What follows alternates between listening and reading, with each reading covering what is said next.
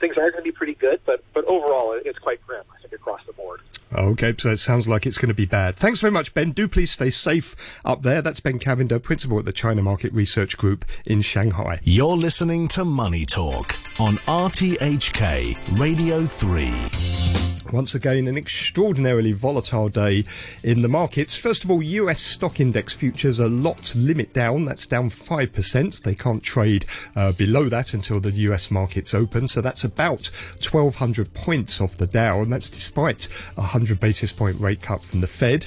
As a result, over in Australia, the ASX 200 is off about 5%. The Nikkei 225 in Japan is down 1%. The Kospi in South Korea off 1.6%. Looks like the Hang Seng is going to open 600 points lower at the open in an hour's time. That's 2.6%.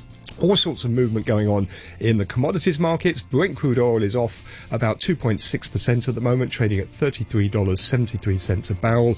But gold is surging. It's up about 1.5% in Asian trading at $1,552 an ounce. Lots of movement in the currency markets, a really big sell-off going on in the dollar at the moment. Against the Japanese yen, it's trading at 106.7. Against the British pound, it's at $1.23.6. And against the euro is at $1.11.5. That's it from Money Talk this morning. Do please join me again tomorrow morning at 8 o'clock. The weather forecast is going to be mainly cloudy, dry with sunny periods, and the maximum temperature of about 23 degrees. A few showers in the next couple of days. It's 19 degrees right now, 76% relative humidity. It's coming up to 8:32. Here's Samantha Butler with the half-hour news. The Hong Kong Monetary Authority has lowered its base rate to 0.86% after the US Federal Reserve took action to support the economy amid the escalating coronavirus pandemic. The Fed cut rates by a whole percentage point to virtually zero, its second emergency cut in a fortnight, and announced plans to buy billions of dollars of Treasury bonds and mortgage-backed securities. President Trump announced the news at a press conference. I want to congratulate the Federal Reserve. For starters, they've lowered the Fed rate from what it was, which was 1 to 1.25, and it's been lowered down to 0 to 0.25 or 0.25. So that's a big difference. It's quite a bit. The US Central Bank said the disease posed risks to the economic outlook, and it expected this rate to be maintained until the bank was confident the economy had weathered events. The European Union has told its member states that the best way to fight coronavirus is to have a rapidly coordinated response and pool resources. The appeal came from the President of the European Commission, Ursula von der Leyen, as she announced a series of measures to protect EU member states' health services. We need to keep in the EU the protective equipment that we need. This is why we adopted today an export authorization scheme for protective equipment. This means that such medical goods can only be exported to non-EU countries with the explicit authorization of the EU governments. She said the bloc as a whole would boost production of protective equipment such as ventilators, test kits or masks. Germany is to partially close its borders in an attempt to slow the advance of the epidemic. The decision was taken at a meeting between Chancellor Angela Merkel and leaders of border regions. Reports say commuters and goods will be allowed to cross when the restrictions come into effect on Monday morning. Germany has so far been reluctant to override the Schengen border agreement, which allows the free movement of people in the EU. But the Interior Minister, Horst Seehofer, emphasised the gravity of the situation. Die Ausbreitung des Coronavirus schreitet schnell und aggressiv voran. Both in Germany and in our neighbouring European countries, coronavirus is progressing rapidly and aggressively. Many new cases of illness are reported every day, and we have to assume that the culmination of the development has not yet been reached. And we have to and will react to it, and this has already happened. One of the most important measures to protect our population is to break the infection chain. You're listening to the news on RTHK.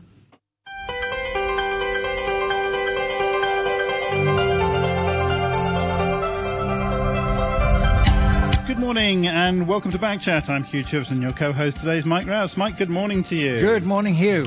In the second part of the programme today, after 9 o'clock, we're going to be joined by a doctor and a top epidemiologist. So if you have specific medical or public health questions, think of them now, line them up, drop us a line, and we'll get to those, and we'll get some answers for you after 9 o'clock. Before that, in the first part of the programme today, we're going to be talking to a couple of businesses in Hong Kong who possibly stand to benefit from the current situation. We'll be hearing how they're faring. If you've got any comments or questions, as ever, you can email us, backchat@rthk.hk. We'll do our best to read out your questions. Please, no abuse. Backchat@rthk.hk, or you can give us a call, and our telephone number is 233-88266. That's the preferred option, because then you can share with everybody, and you can get a proper answer. You're welcome to talk to any of our guests, 233-88266. We always warn them that's a possibility. Of course, you can comment as well on our Facebook page, Backchat on RTHK Radio 3, as ever, and everyone can see it there. Okay, so we've got emails on a variety of topics before we get to our guests. So I can arrange them in some kind of order. Okay, on RTHK, John says, hi, I have commented about poor media reporting, including RTHK. Finally, in the RTHK report, and there's a link, and the story is about a Beijing official has suggested that the US Army may have brought the deadly coronavirus into China without providing evidence for the claim. John says, you state without providing evidence for the claim. Thanks. I hope RTHK can raise the standard of journalism in Hong Kong. That's from John. Herman says, why is there so much news time wasted on RTHK's headliner when there is so much more important news taking place? Honestly, the anti-RTHK protesters and the listeners who complain about your bias against the police have a point. You suffer from police derangement syndrome. You almost always have some negative comment on anything the police do and refuse to acknowledge, much less praise the police when they do something right. And to make things worse, now RTHK is battling its advisors over what it claims are attempts at censorship. You are eroding your credibility, wasting tax money, and you don't realise what arrogant, spoiled brats you look like because you are so far out of touch with reality. Director of Broadcasting Leung Kar Wing should be fired for letting this situation get out of hand. That comes from Herman. And Bowen, on a similar topic, says, Director of Broadcasting Leung Kar Wing is obviously right in saying that different government departments have different functions to perform in serving the public, and RTHK should be respected by other government departments for its line of work. It should be obvious to all that as a pillar of the Fourth Estate, RTHK is professionally bound to take into account perspectives different from those of the executive branch. These different perspectives may be those of minority groups of society, or indeed those of a clear majority of society, as has been the case for the extradition bill saga and the protest movement. This conflict has heightened considerably since the handover because the practice in the mainland is to treat the media as a propagandist instrument. But unlike many of its counterparts in the established democracy, RTHK is particularly vulnerable in its being a department within the executive branch. So if it needs to be more closely monitored, it is in respect of this structural weakness and its susceptibility to being pressured to pass over reasonable queries about the government's ruling and practices, or to stay silent when it should speak up for the public interest. Chairman of the RTHK Board of Advisors Eugene Chan's comments, goading the Director of Broadcasting to, quote, vigorously handle the police's complaints about Headliner, RTHK's satirical programme of over 30 years standing, and to report to the board on the matter are therefore a matter of concern. What's even more ominous is Chan's message that the Director of Broadcasting should meet with the advisors regularly to seek comments on RTHK's editorial principles, standards and quality. This is alarming indeed, having regard to the standards and quality, not to mention the extreme ideological biases, of articles written by Chan himself, a dozen of which have been translated into English and can be read in EJ Insight's website. They are all recommended reading, but the one titled What Opposition is Truly After by Demanding Independent Inquiry of August 23rd, 2019 contains especially startling implications, while the one titled Washington's New Laws Could Ultimately End Up Hurting Hong Kong of December the 3rd, 2019 is full of egregious assumptions. Those thoughts from Bowen. Thank you very much indeed for that. Eve says, isn't it amazing that despite Hong Kong being close to the epicenter, the infection rates are low? So why does Europe look like a monster when there is no way they eat anything close to the Wuhan diet? WHO says face masks don't help, but wash your hands and personal hygiene. Is European personal hygiene a do as I say, not as I do? Or is Hong Kong better off due to their much ridiculed social etiquette of wearing face masks in public? Question mark. Stay safe. That comes from Eve. Okay. On the question of face masks, Mike, you guess what's coming? Praise for my independent stance. This is from Jim, who says, may I suggest that Mike Rouse self-quarantine when the subject content is on Backchat is COVID-19. I do not question that Mike, a la Trump, possesses an intuitive understanding of infections, or that he is endowed with the Churchillian bulldog spirit that shields him from the pesky virus. What I do question are his overbearing, bigoted interventions on face masks that dampen rather than enhance in discussion. Incidentally, if Mike does travel without a mask regularly on public transport, as he claims, then he must be remarkably thick-skinned to endure disapproving glares from his fellow travellers. Those thoughts from Jim. Mike, do you want to write a response? Well, it's interesting because you read from the previous quote the WHO advice that face masks don't help the wearer to protect himself. They do work in the sense of they inhibit the spread of the virus if you've got it to other people. Now, if I have any of the symptoms, I know you were going to throw that bit about asymptomatic back at me in a minute, but if I had any of the symptoms, I would simply stay home. I wouldn't go out. If I had to go out, then I would wear a mask. I wouldn't be going to the office, I'd be going to see the doctor. But being asymptomatic or non-virus, whichever way you want to look at it, I'm not spreading the virus to other people. And therefore, I think I am thick-skinned, so what was the other bit about? I'm not being bombastic about it. I don't claim to be an epidemiologist like Trump, who is a Class A idiot and has got everything wrong on the subject so far. I just say that the best medical advice is that the masks don't really help. Okay, I know that we've been going backwards and forwards over this for weeks and weeks, but to just put it like this, if no one wore a mask, if everyone followed your advice and no one wore a mask, we'd be worse off, wouldn't we? I mean, put it like that. I'm not sure. I think you see what the UK has now done, the NHS notice, is if you've got these symptoms, don't call us, don't go to the hospital, just ring this hotline and stay home. I think the pass has been sold. I think we will reach the 70% penetration rate. I don't think Hong Kong's as lightly suffering as we think from the numbers. I think a very large number of people have probably got the virus and have developed antibodies, but the symptoms were so mild. Okay, well, as ever, food for thought there. Just an email from Drake. Who's just emails us saying, just writing to show my support for what Herman would call spoiled brat, RTHK. That comes from Drake. S says, I wonder if Facebook is taking any action as a lot of people have started marketing face masks and some of them do appear dodgy. That comes from S, which kind of leads us into our topic for the first part of the program today, businesses and the virus. But people are not supplying dodgy. I'm not suggesting by any means that any sort of a dodgy services are being offered, but services that may meet people's needs at the moment. We're joined on the line now by Paul Misa. He's commercial director of Food Panda in Hong Kong, and Tracy Ho, who's CEO of HMV OD on demand. Mr. Misa, first of all, good morning to you. Hello. Good morning. Hi, thank you very much indeed for joining us. If people don't know, tell us what Food Panda does and how's business at the moment? So Food Panda is an online delivery, e-commerce and logistics platform.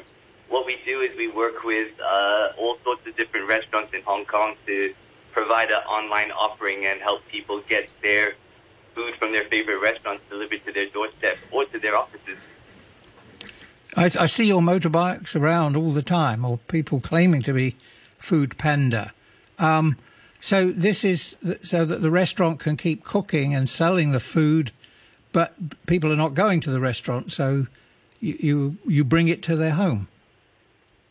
Yes, I mean, I think back when I was growing up in Hong Kong, there weren't a lot of delivery companies for me to choose from. I was basically choosing between Pizza Hut and then McDonald's started doing deliveries, and the options for me were very limited. But nowadays, with online platforms like Food Panda, people can be choosing from thousands of restaurants. We have over 7,000 restaurants on our platform for people to choose from. And businesses definitely, we've been growing very rapidly for the last 3 years. I think we entered Hong Kong in 2014. Right. Now, who pays you? So we're actually a listed company. We're actually listed in Germany, in Frankfurt. Right. And our company listed entity is called Delivery Hero, and we're in 43 different countries worldwide. Right, but who pays Food Panda for the delivery service? The guy eating the food, or the guy cooking it? Yeah, so we actually charge on both sides. So we have the restaurants, they pay us a commission for the revenue that we generate for them, and then the customers also pay a delivery fee. All right. So the restaurant then is still cooking and selling food, but this is eating into their margins, isn't it? Yes, I mean, definitely. If for any restaurants to do deliveries is a cost, and it is an expensive thing, especially in Hong Kong, because we just don't have the supply of motorcycles here that we do in other countries. But what it does also save costs for in terms of restaurants is you don't have the dine-in, the cutleries, the washing, the service. All of those overhead expenses are this is all incremental revenue that we're bringing into businesses. Right. What about people now eating more at home, cooking themselves? Yeah, and that's really fantastic. I mean, I think, unfortunately, in Hong Kong, apartments are so small that a lot of people don't really have good kitchens for them to cook in. And so even though they are trying to do so a lot more, but fundamentally they don't really have the facilities to really allow them to level up and do and be really experimental in terms of what they're trying out. And so I think a lot of people, even though they are cooking a lot more at home, I think they're also want to support their favorite restaurants, and they want to eat something a little bit different. And so that's where platforms like us come into play. As you say, there are other platforms, should make that clear. There are other services available. Have you got any feeling, though, Mr. Mieser, of the sort of how much business you're doing? I mean, how much it's gone up, or just like in percentage terms since this started? Have you got any feel for that? Demand has gone up. It's doubled, actually, since the beginning of February. Doubled, okay. So the demand for our services has gone up. And we've also launched a new service recently. It's called Panda Mart. And what we're doing there is actually offering grocery and concierge services for our customers. So say if they want to be ordering a filet to be cooking for at home, or some vegetables to supplement what they're cooking at home, we now offer that service as well on our platform. And growth for that has been hundreds of % every week. I think just on business has gone up 600% since the beginning of February on the Panda Mart site. This is quite a big kind of cultural change for Hong Kong, isn't it? Apart from anything else, because we're not like many other places where they are used to takeaway food or food delivery. Food has always been kind of a big social thing, hasn't it? People eat a lot in restaurants, as you say. The kitchens aren't very big, and so on. It's a real kind of turnaround for just the way we live in Hong Kong. Yeah, I think so. I mean, I think people in Hong Kong love going out to eat. And I remember when I first started working at Food Panda, everyone was telling me, this is a business that's not really going to work here. It's just too convenient. But the truth of the matter is, in Hong Kong, things move at this city in such a breakneck pace that everybody's always looking for something a little bit more convenient and looking for something a little bit special. And now the fact that you can be able to order from all of your favorite restaurants and eating from the comfort of your house or from your desk, where you can now be enjoying Netflix and enjoying your other entertainment, I think a lot of people are kind of seeing a differentiation between going out and seeking those experiences of seeing your friends and eating together, and then sort of kind of eating as a sort of sustenance and continuing and an enjoyment at home. I think we're seeing a clear differentiation there. Do you think this will be a permanent shift, or when we're back then and free to go out more, do you think people will swing more to restaurants again? I think definitely people will be wanting to go back out. I know a lot of people are already feeling very fed up of being stuck in their houses and apartments for such a prolonged period of time. But I do think that what's going to be losing out is that sort of middle ground, that sort of casual dining, sort of 1-2 people going out to eat their lunches quickly and go back to the office. I think that fundamentally people are realizing that there are better alternatives there. And with the better alternatives, why make the effort and go down when you don't know whether or not you're going to get a seat? There's a lot of risk elements of that. And as I said, in Hong Kong, time is such a limiting factor. Most companies only give you 1 hour to eat for lunch. Right. Do you actually employ the delivery people, or are they independent agents? We do both. So we have a sort of core part of our team that are full-time staff. They get MPF, they get paid leave, they get all of the full-time benefits of employees. And then we have around 75% of our logistics fleet will be freelancers. Okay, also with us, as I mentioned, is Tracy Ho, CEO of HMV On Demand. Good morning to you, Ms. Ho. Good morning. Thank you very much indeed for joining us. Tell us first of all about your service, HMV On Demand. It's the first time I've heard of it. I've got to say. Well, what do you do, and how's your business doing at the moment? Yeah, HMV VOD is an online entertainment service in Hong Kong. We offered more than 10,000 hours of programs on our platform for VOD, and we charge the customer on a subscription model. So it's a monthly charge irrespective of usage? Yeah, it's a monthly charge so that the customer can watch all the content, and with some extra credits that we offer to the customer to watch new release movie like the recent release movie like Frozen 2 or Jumanji, Star Wars, this kind of content. What's the difference? Are you just like Netflix? Yeah, we are quite similar to Netflix. Just Netflix will be more focused on US and their original drama series. For us, we will be more focused on the movie side.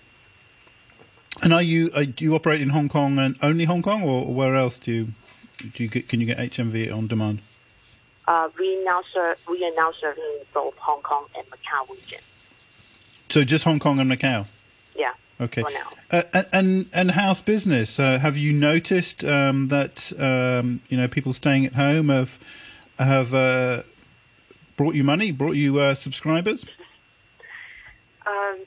Yeah, we found that actually after the news of coronavirus broke out on the day before the Lunar New Year, actually everyone had no choice to stay at home, and the most obvious and adverse impact was the movie ticket selling at cinema dropped a lot during that period. You can imagine that the increase of confirmed cases will just make the situation even worse. And then for our platform, we just record increased subscription and usage on our VOD service during the Lunar New Year comparing to the previous year.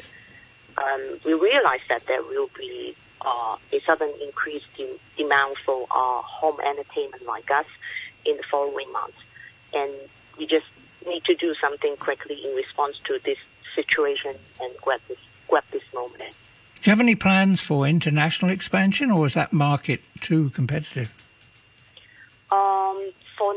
For the moment, we will focus on Hong Kong and Macau first. Of course, we have our planning to other Southeast Asia when our model has been doing successful in Hong Kong and Macau, and then we will just copy our business model to other regions very easily.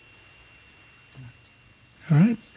Okay, well, thank you very much indeed for joining us. Tracy Ho there, CEO of HMV On Demand, and Paul Misa, Commercial Director of Food Panda. Thank you very much indeed. Telling us a little bit about businesses that are doing well at this time of year, in the current situation at the moment. Thanks very much indeed. Once again, our email address is backchat@rthk.hk. You can call us on 233 88266 if you've got any comments. Later, we're going to have a doctor and an epidemiologist joining us. We've got quite a lot of emails on different topics. First, some inevitably about masks. First of all, this is from Mike the dentist, who says, Mike Rouse, why is Trump an idiot? Without specific points, please hold your tongue. Why is Trump... Oh, really? Where do I begin? He said that the virus was a Democrat hoax when he was trying to downplay it. He said that anyone could get tested when, in fact, hardly anyone could be tested because America didn't have the test kits. There's two examples. I mean, this could take up a whole show. Is that enough? Okay, Mike, is that enough? Right, an email from the other Richard, who says, on Food Panda, hi, the Food Panda idea is one that builds on the 3 C's, comfort, convenience and consumption, all very gig economy. But, and it's a huge but, this approach generates a massive amount of avoidable waste at a time when the world needs to desperately reduce waste. Perhaps Food Panda, instead of promoting its business model simply to grow, should insist that all of its restaurants use fully recyclable packaging and refuse to deliver any polystyrene packaging. Even then, it is promoting single-use waste, and it's something that should not be happening. That comes from someone who signs himself the other Richard. Thank you very much indeed for that observation. And we've got a caller on the line. Is it Mike? I thought it must be. Okay, the battle of the mics. All right, there you go. I'm supposed to be anonymous. Drop the mic. Take it away. Yeah, but Mike Rouse, really? I mean, what when you go in public and you don't have a mask on, what do you do when you cough? I don't cough. Yeah, right. What happens if your nose itches? Well, there is actually formal advice from health authorities on what to do if you cough suddenly in public. It is to bury your face in the sleeve. Yeah, what do you do when your nose itches? There's an automatic response for you to scratch your nose. Well, if you've got your mask on, what happens is it reminds you, oh, I can't scratch my nose. Well, I don't scratch my nose. I don't need reminding. You're British. I don't believe it. I'm not. I don't believe it. I figured you're the best. What was it? The best way to break a British guy's finger is to punch him in the nose? Well, when I get back to the office, what I do in the privacy of when there's nobody looking is a dozen better. But when I'm on the MTR, I definitely do not pick my nose. Are you saying that British are famous for picking their noses? No, is that true? I've never heard that. Just lighten up just a little bit. But a serious point, I think Trump has done a tremendous job. He thinks so too. He's always. Why don't you? Why don't I? Because he lost a month on testing, which would have reduced the impact in the USA. But he was so concerned to stress that it wasn't a problem. Listen. Get informed. Yes, he scrapped the unit in the White House, which was specifically there for outbreaks. The CDC is not prepared to do the testing. But what he did was he got private companies to make the testing kits. The CDC wasn't prepared. He scrapped the unit in the White House that was specifically set up to handle outbreaks, pandemics. Why did he scrap it? What are you talking about? 3 years ago, as soon as he got into the White House, one of the first things he did was close the unit, which had been established by his predecessors precisely for this kind of eventuality. Okay, well, fortunately, Mike, we're out of time. So you cut me off. I'm sorry. I got an answer for that. I know. Go ahead. I'm sure you do. Felled by the Talk bell. later. I'm sorry, because we got to break now for the news at 9 o'clock, and we're going to have other guests, as I say, a doctor epidemiologist joining us after the news at 9. Line up your medical questions. The weather mainly cloudy, dry with sunny periods during the day. Temperatures up to 23 degrees, 19 degrees at the moment. The relative humidity is at 77%. Listening to the news on RTHK. Welcome back. This is Backchat on a Monday morning with Mike Rouse and me, Hugh Chiverton. We're joined in the second part of the programme now, between now and 9:30, by Dr. Eric Ding. Once again, he's an epidemiologist, health economist and nutrition scientist at the Harvard Chan School of Public Health, and Dr. Sarah Borwine, who's a Canadian physician based in Hong Kong, trained at the London School of Hygiene and Tropical Medicine. So we're talking medical issues, public health issues in this part of the programme. If you've got any questions, please give us a call, 233-88266, or drop us an email, backchat@rthk.hk. Just one quick non-medical issues from Maxine, who says, I'm so dismayed and upset that the Democratic Party, on which should be for inclusion and diversity, have urged Richard Choi to quit the party's Central Committee over his stance against some restaurants, which said they won't serve people speaking Putonghua. You should ask them why they are so intolerant, because they remind me of both George W. Bush's declaration that you're either with us, either for us or against us, and the great historical example of inclusive and open thinking, Joseph Goebbels. That's from Maxine. Thank you very much indeed for that. Okay, a lot of emails whenever Mike comes on the issue of face masks. Umesh says, morning guys, you wouldn't last a day here in Shanghai. Face masks are compulsory here. You will get arrested if not wearing one in a public place. Every mall, supermarket also won't let you in. Some places have drones flying around with loudspeakers booming with reminders on wearing face masks. Even with the city gradually opening up, it's still compulsory to wear them. That's Umesh reporting from Shanghai.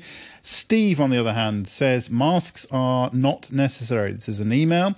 He says, I would like to buy a T-shirt that says, I stand with Mike. It is beyond me why everyone is for wearing masks and not paying attention to the fact that masks should only be worn by those who feel unwell, unless it is for this politically correct generation that says no sick person should be discriminated against. When one suffers, we all suffer. That comes from Steve. Dr. Ding, good day to you. Thank you very much indeed for joining us once again. Sure. Talk us through the mask, the mask argument. I was looking at your Twitter feed, which is always very interesting, and it's got quite a dramatic graph showing how containment in Hong Kong and Singapore has been so much more successful, it seems, than in many places, especially Europe at the moment. A lot of people would put that down to masks. How would you explain it? I think masks are certainly part of the equation, but people have to realize surgical masks, especially, are useless in terms of preventing you from breathing in the virus. What they're good for is to prevent a person from who is infected coughing out and sneezing out and just spitting out the virus from general conversations while talking. So it protects others from you if you have it, because it catches all the big droplets from sneezes and coughs. And so in certain ways, if everyone wears it, and a lot of people potentially could have the virus, it isolates their exposure from others. But it is not sufficient as an end-all and be-all, of course. What differentiates Hong Kong and Singapore was that they were very aggressive with shutdowns, and also they were very aggressive with contact tracing and testing. Because by testing immediately and then doing an investigative shoe leather work to find everyone that they were exposed to over the last week or two, and then quarantining them, that kind of aggressiveness is what actually can stop a virus when it's still at its infancy. And that's what Hong Kong and Singapore did with very aggressive tactics and very aggressive high-tech certain surveillance techniques. And so I think it's a combination of all these things. Meanwhile, Italy and many European countries were very lax and lackadaisical with a lot of their containment measures. And of course, in the U.S., we had such an utter botched testing that we allowed basically no testing to happen for 3 weeks, and then very slow on other containment. So I think there's a lot of things different. Dr. Ding, I must ask you also about the situation in the UK now. There's been this new notice from the National Health Service saying basically we're not going to test. Yeah, that they wouldn't test unless you have a very severe symptom, I believe, right? Right. And that is very, very unfortunate because testing is really a hallmark.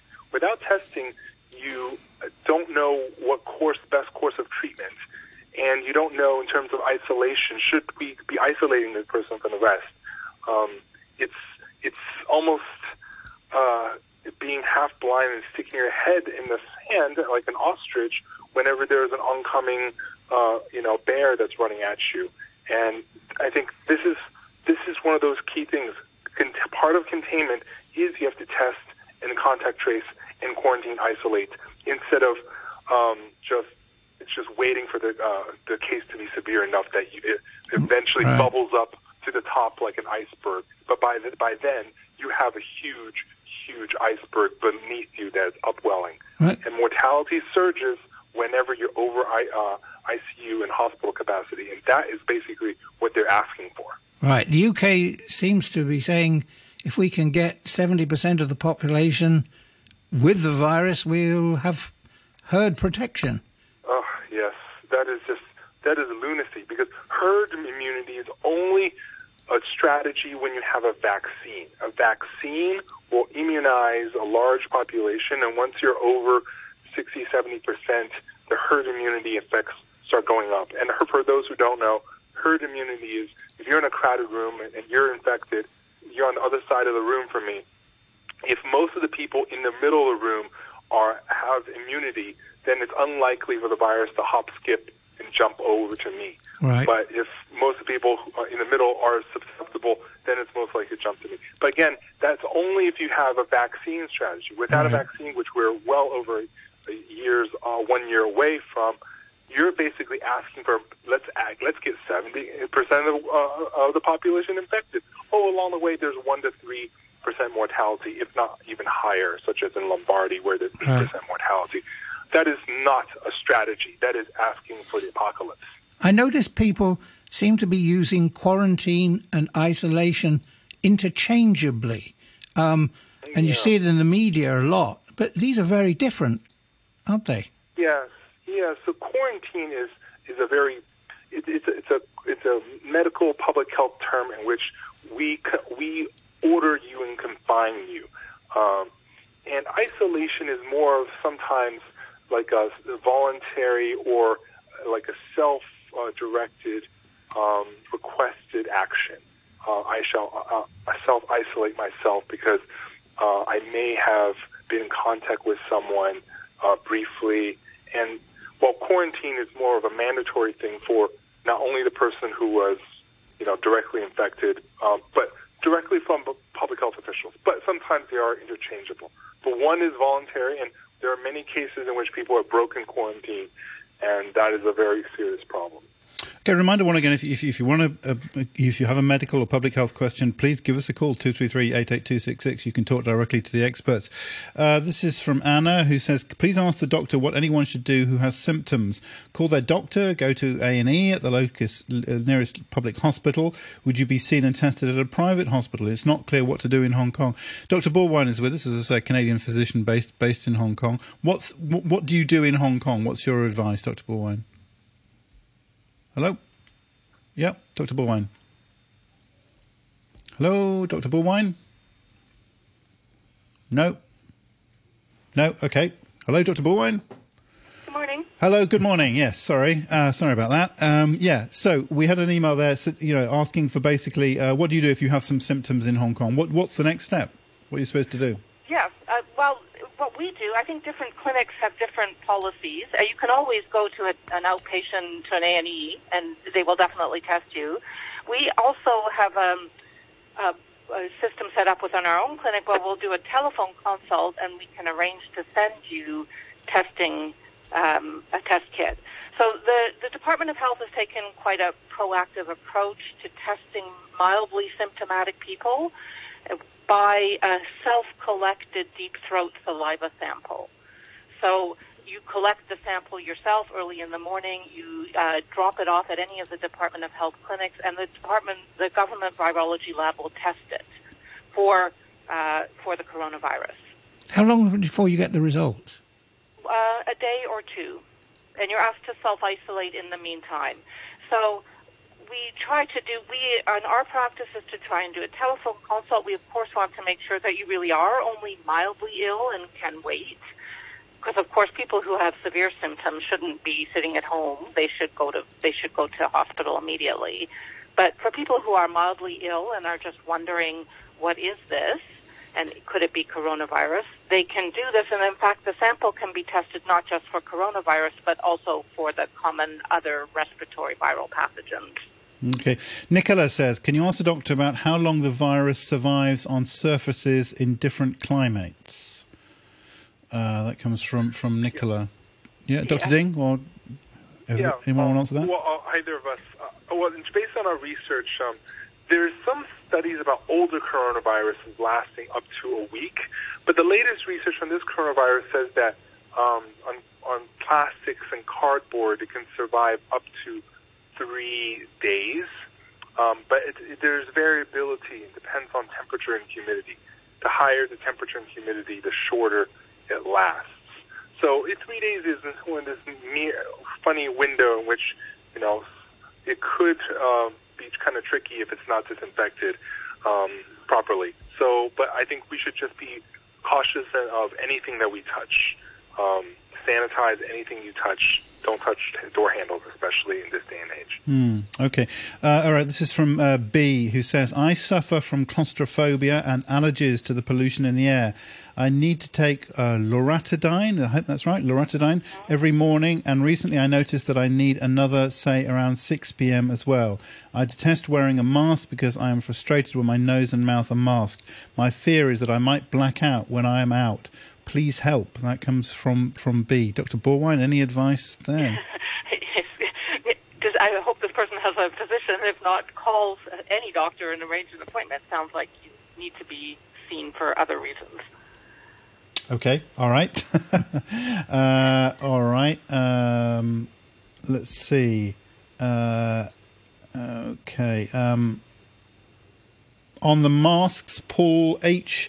says, I know this isn't a popular position, but I'm with Mike on this. I personally find masks quite a scary sight, similar to the face coverings we see in Middle Eastern Islamic countries. As far as I'm concerned, people who are wearing masks are paranoid and overreacting to the situation. That comes from Paul H. I've got to say, we've got quite a few emails. We've got so many emails, but a common kind of theme also is this one from Alonzo, who says, what a difference a few weeks makes. A month ago, a number of my expat colleagues sent their families back to their homes in Europe to escape virus-threatened Hong Kong. I even heard some xenophobic individuals saying they were trying to avoid contact with mainland colleagues for fear of catching COVID-19. Now the shoe is on the other foot. Expat families are rushing back to Hong Kong from virus-ravaged countries like France and UK, while locals will keep their distance from them. On their return back to Hong Kong, let's hope they strictly adhere to the compulsory home quarantines and adopt a more vigilant mask-wearing policy than some expats have displayed. Are you listening, Mike Rouse? Derek says, got a message from my sister about her situation in Canada. Has twice as many cases as Hong Kong. She was worried about the long lines at supermarkets, public events being cancelled. I was thinking 2 weeks, try 2 months and counting. That comes from Derek. And John Kowloon says, while I've generally been complimentary about the government's handling of the virus, they clearly erred in not including the US and UK in its quarantine list until now. By delaying the implementation date until Thursday, the government has almost guaranteed we will see a spike in imported cases in the next few weeks. That's because there won't be compulsory home quarantine for people arriving from the UK until Thursday this week.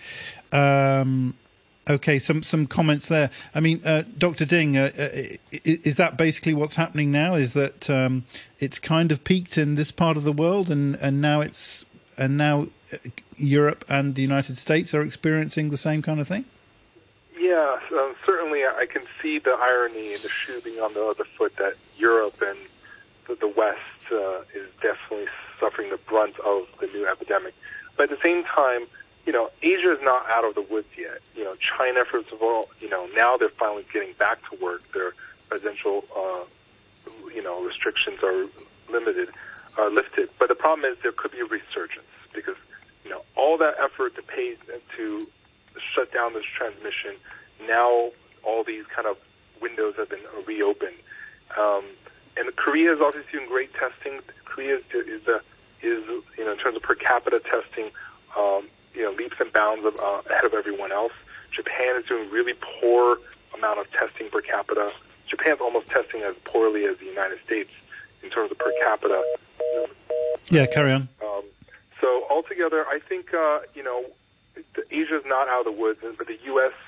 and Europe is certainly facing the most exponential rise, and that's the scariest part. Can you contain it, and can those governments be, selfless enough to actually impose short-term pain for long-term gain? I think this is an important point about Asia not being out of the woods, because the whole idea of the drastic measures was to make sure there wasn't a sudden spike to overwhelm the hospital facilities. But as you said, with lots of literally millions of people going back to work and mixing with each other again, it's not going to take too many hidden carriers in there to push the numbers up again. Yeah, you just need a couple small super spreading events, and boom, it can reactivate. Just like in Shandong, there's one prison guard who spread it to 200 prisoners, and these small super spreading events, it can easily escape detection in the early days and cause another outbreak somewhere else in China or Asia. Does that mean that big-scale events are off the agenda for quite a long time? Yeah, and that's the other big question in Japan. Olympics, to be or not to be, and I would have a much more comfortable answer if Japan actually did high-volume testing like Korea did. But Korea does 3,600 tests per million population. U.S. does 23 per million, which is like 160-fold. But Japan is only a little bit higher than the U.S., so it's still over 100-fold less than Korea. Okay, a lot of emails on mask issue. Many emails. Okay, this is from Alan. I'll have to edit some of these. Alan says, most masks are useless to prevent you breathing an infection. However, wearing one of any kind inhibits you touching your face with your hands, and that is more important. And John says, thanks for clarifying, Dr. Ding. Masks protect you from all the coughers and sneezers. I see many people walking around coughing. I have experienced a few taxi drivers recently, luckily wearing masks, who cough quite aggressively.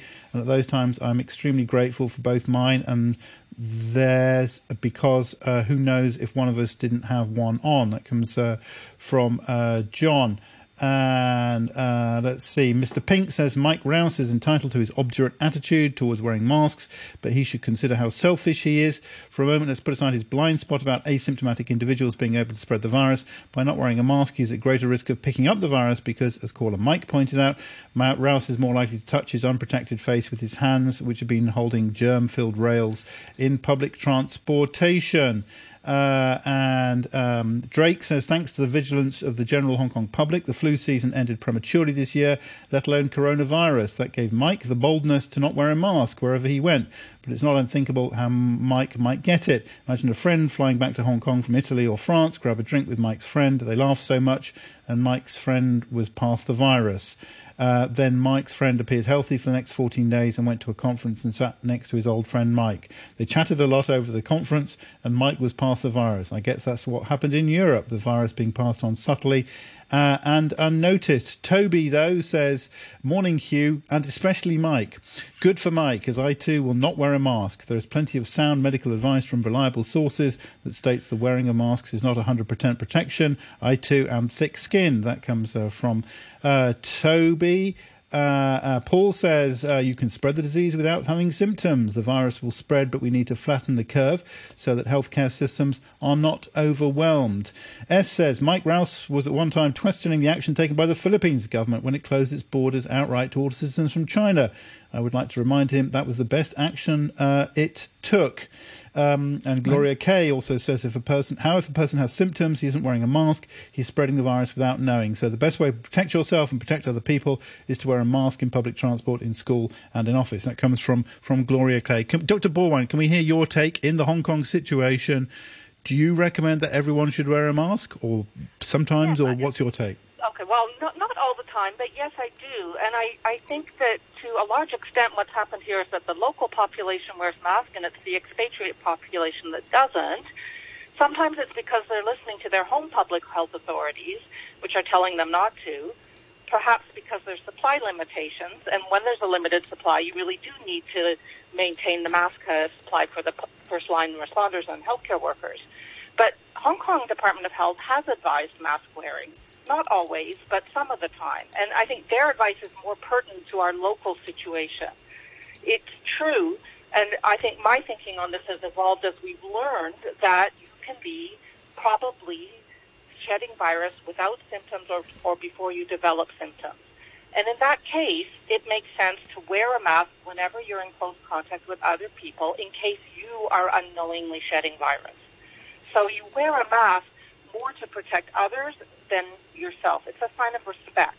It's about protecting other people from you. Now, you don't need to wear it when you're out for a run on the trails or just walking down a not crowded street. But when you're with other people in the Hong Kong setting, which is a crowded environment, it's part of our protection package. It's not the only thing, and you can't ignore hand hygiene and all the other things. But, let's get real. This is a respiratory virus. It's spread by respiratory droplets. And you want to prevent yourself from giving your respiratory droplets that you might be breathing or coughing out to other people. Of course, you must remember the hand hygiene components and not touching your face and cleaning surfaces, and all of those things are very important. But masks are part of it. Okay, so hang on, some more comments. Elaine, do you want to try calling again? Let's look out for Elaine is going to call us in a moment. All right, 233-88266 is the number. Elaine, I know you tried to call. We'll see if we can get you on the line now. Let's see. Wendy says, for those that recover, what is the typical time frame? It seems longer than the regular flu. Dr. Ding, Yeah. Any advice there? The time frame is, on average, it's about 2 weeks for mild and 3 to 6 weeks for severe. And the mild is about 80% of all cases, and severe is about 20%. And so 20% of the time, 3 to 6 weeks, those are the people who are really in trouble and are hospitalized. The mild and moderate, which includes moderate, and that's pretty bad fever still, is about 2 weeks. But at the same time, there's a huge variability. Basically, once you are infected and then develop symptoms, approximately 1 week later, sometimes up to 2 weeks later, you will immediately start having cough and fever. And a week later from that initial symptom, shortness of breath usually kicks in. And from there, it all depends how bad your case is. Then, 1 week and a half, 2 weeks later, that's when the severe enough to potentially you get hospitalized. And this is why this virus, it's not a mild virus. It is not just like the flu. And in certain ways, the duration of the disease is actually what's going to clog hospitals and actually hurt the healthcare system.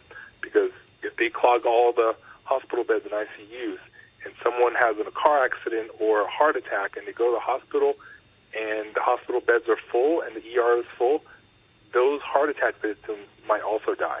And so this is why we have to flatten the curve. And this is also why this virus, we have to take it so seriously. Okay. S says, on the issue of the self-collected samples, I'm not convinced by their safety. The Department of Health said it was safe and medics in private clinics will not be affected. How can the Department of Health be so sure the instructions will be followed properly and the packaging will not be contaminated? Dr. Borwine, any comment on that? You can never be sure of anything, but the packaging, I'm not sure what their concern is, because the actual... The sample bottle is sent to you as a patient, and you create the sample with instructions. It's not that hard. And then you take it yourself back to a Department of Health drop-off box. There's instructions for double bagging it, etc. And then they have a special courier that picks them up. Okay. Our number 233-88266. We've got Elaine on the line now, I think. Elaine, good morning. Hi, good morning. Thanks for taking my call. I have a question which indirectly involves Hong Kong.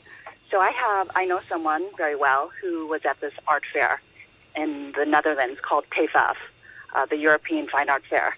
And it's typically 2 weeks long. And it was closed down 1 week early because an exhibitor there tested positive, an Italian art dealer selling Italian modern art. Anyway, the fair shut the fair down early, and they said there was no risk posed to anybody at the fair because that person did not show any symptoms. So the person I know who exhibits there flew back to Hong Kong, and I suggested that he self-isolate or self-quarantine, and he said that he felt it was very overblown. So Elaine, when did he get back? How long ago was this? On Friday. Okay. And the fair closed down on Thursday. So the question is, first, was the fair, which said they consulted the health authority in the Netherlands, was the fair irresponsible to say that the exhibitor posed no risk because he did not show any symptoms when he was at the opening of the fair, which, by the way, there were 5,000 people who are in this closed environment and 5,000 people passing through the doors every day. And you don't know who was shaking hands with who was talking to whom.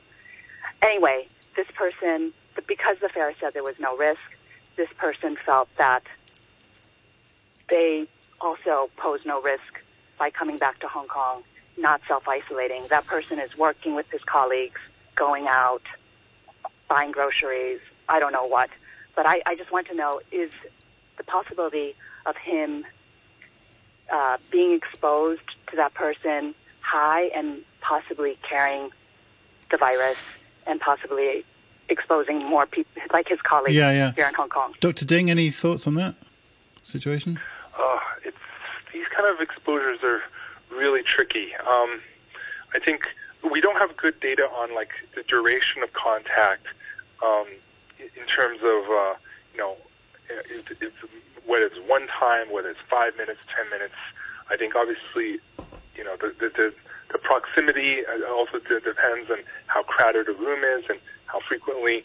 We know that, for example, 70% of transmission in China previously were within a family, basically long duration exposures within a family. So, but in terms of everyday exposures, it's really hard to say. Do we know when the person who was exhibiting at the art fair became symptomatic? Because you said they were asymptomatic while there, but then became symptomatic afterwards? He left, I think, 5 days after the opening of the fair, and then he was tested back in Italy. So we just don't know when they started showing symptoms.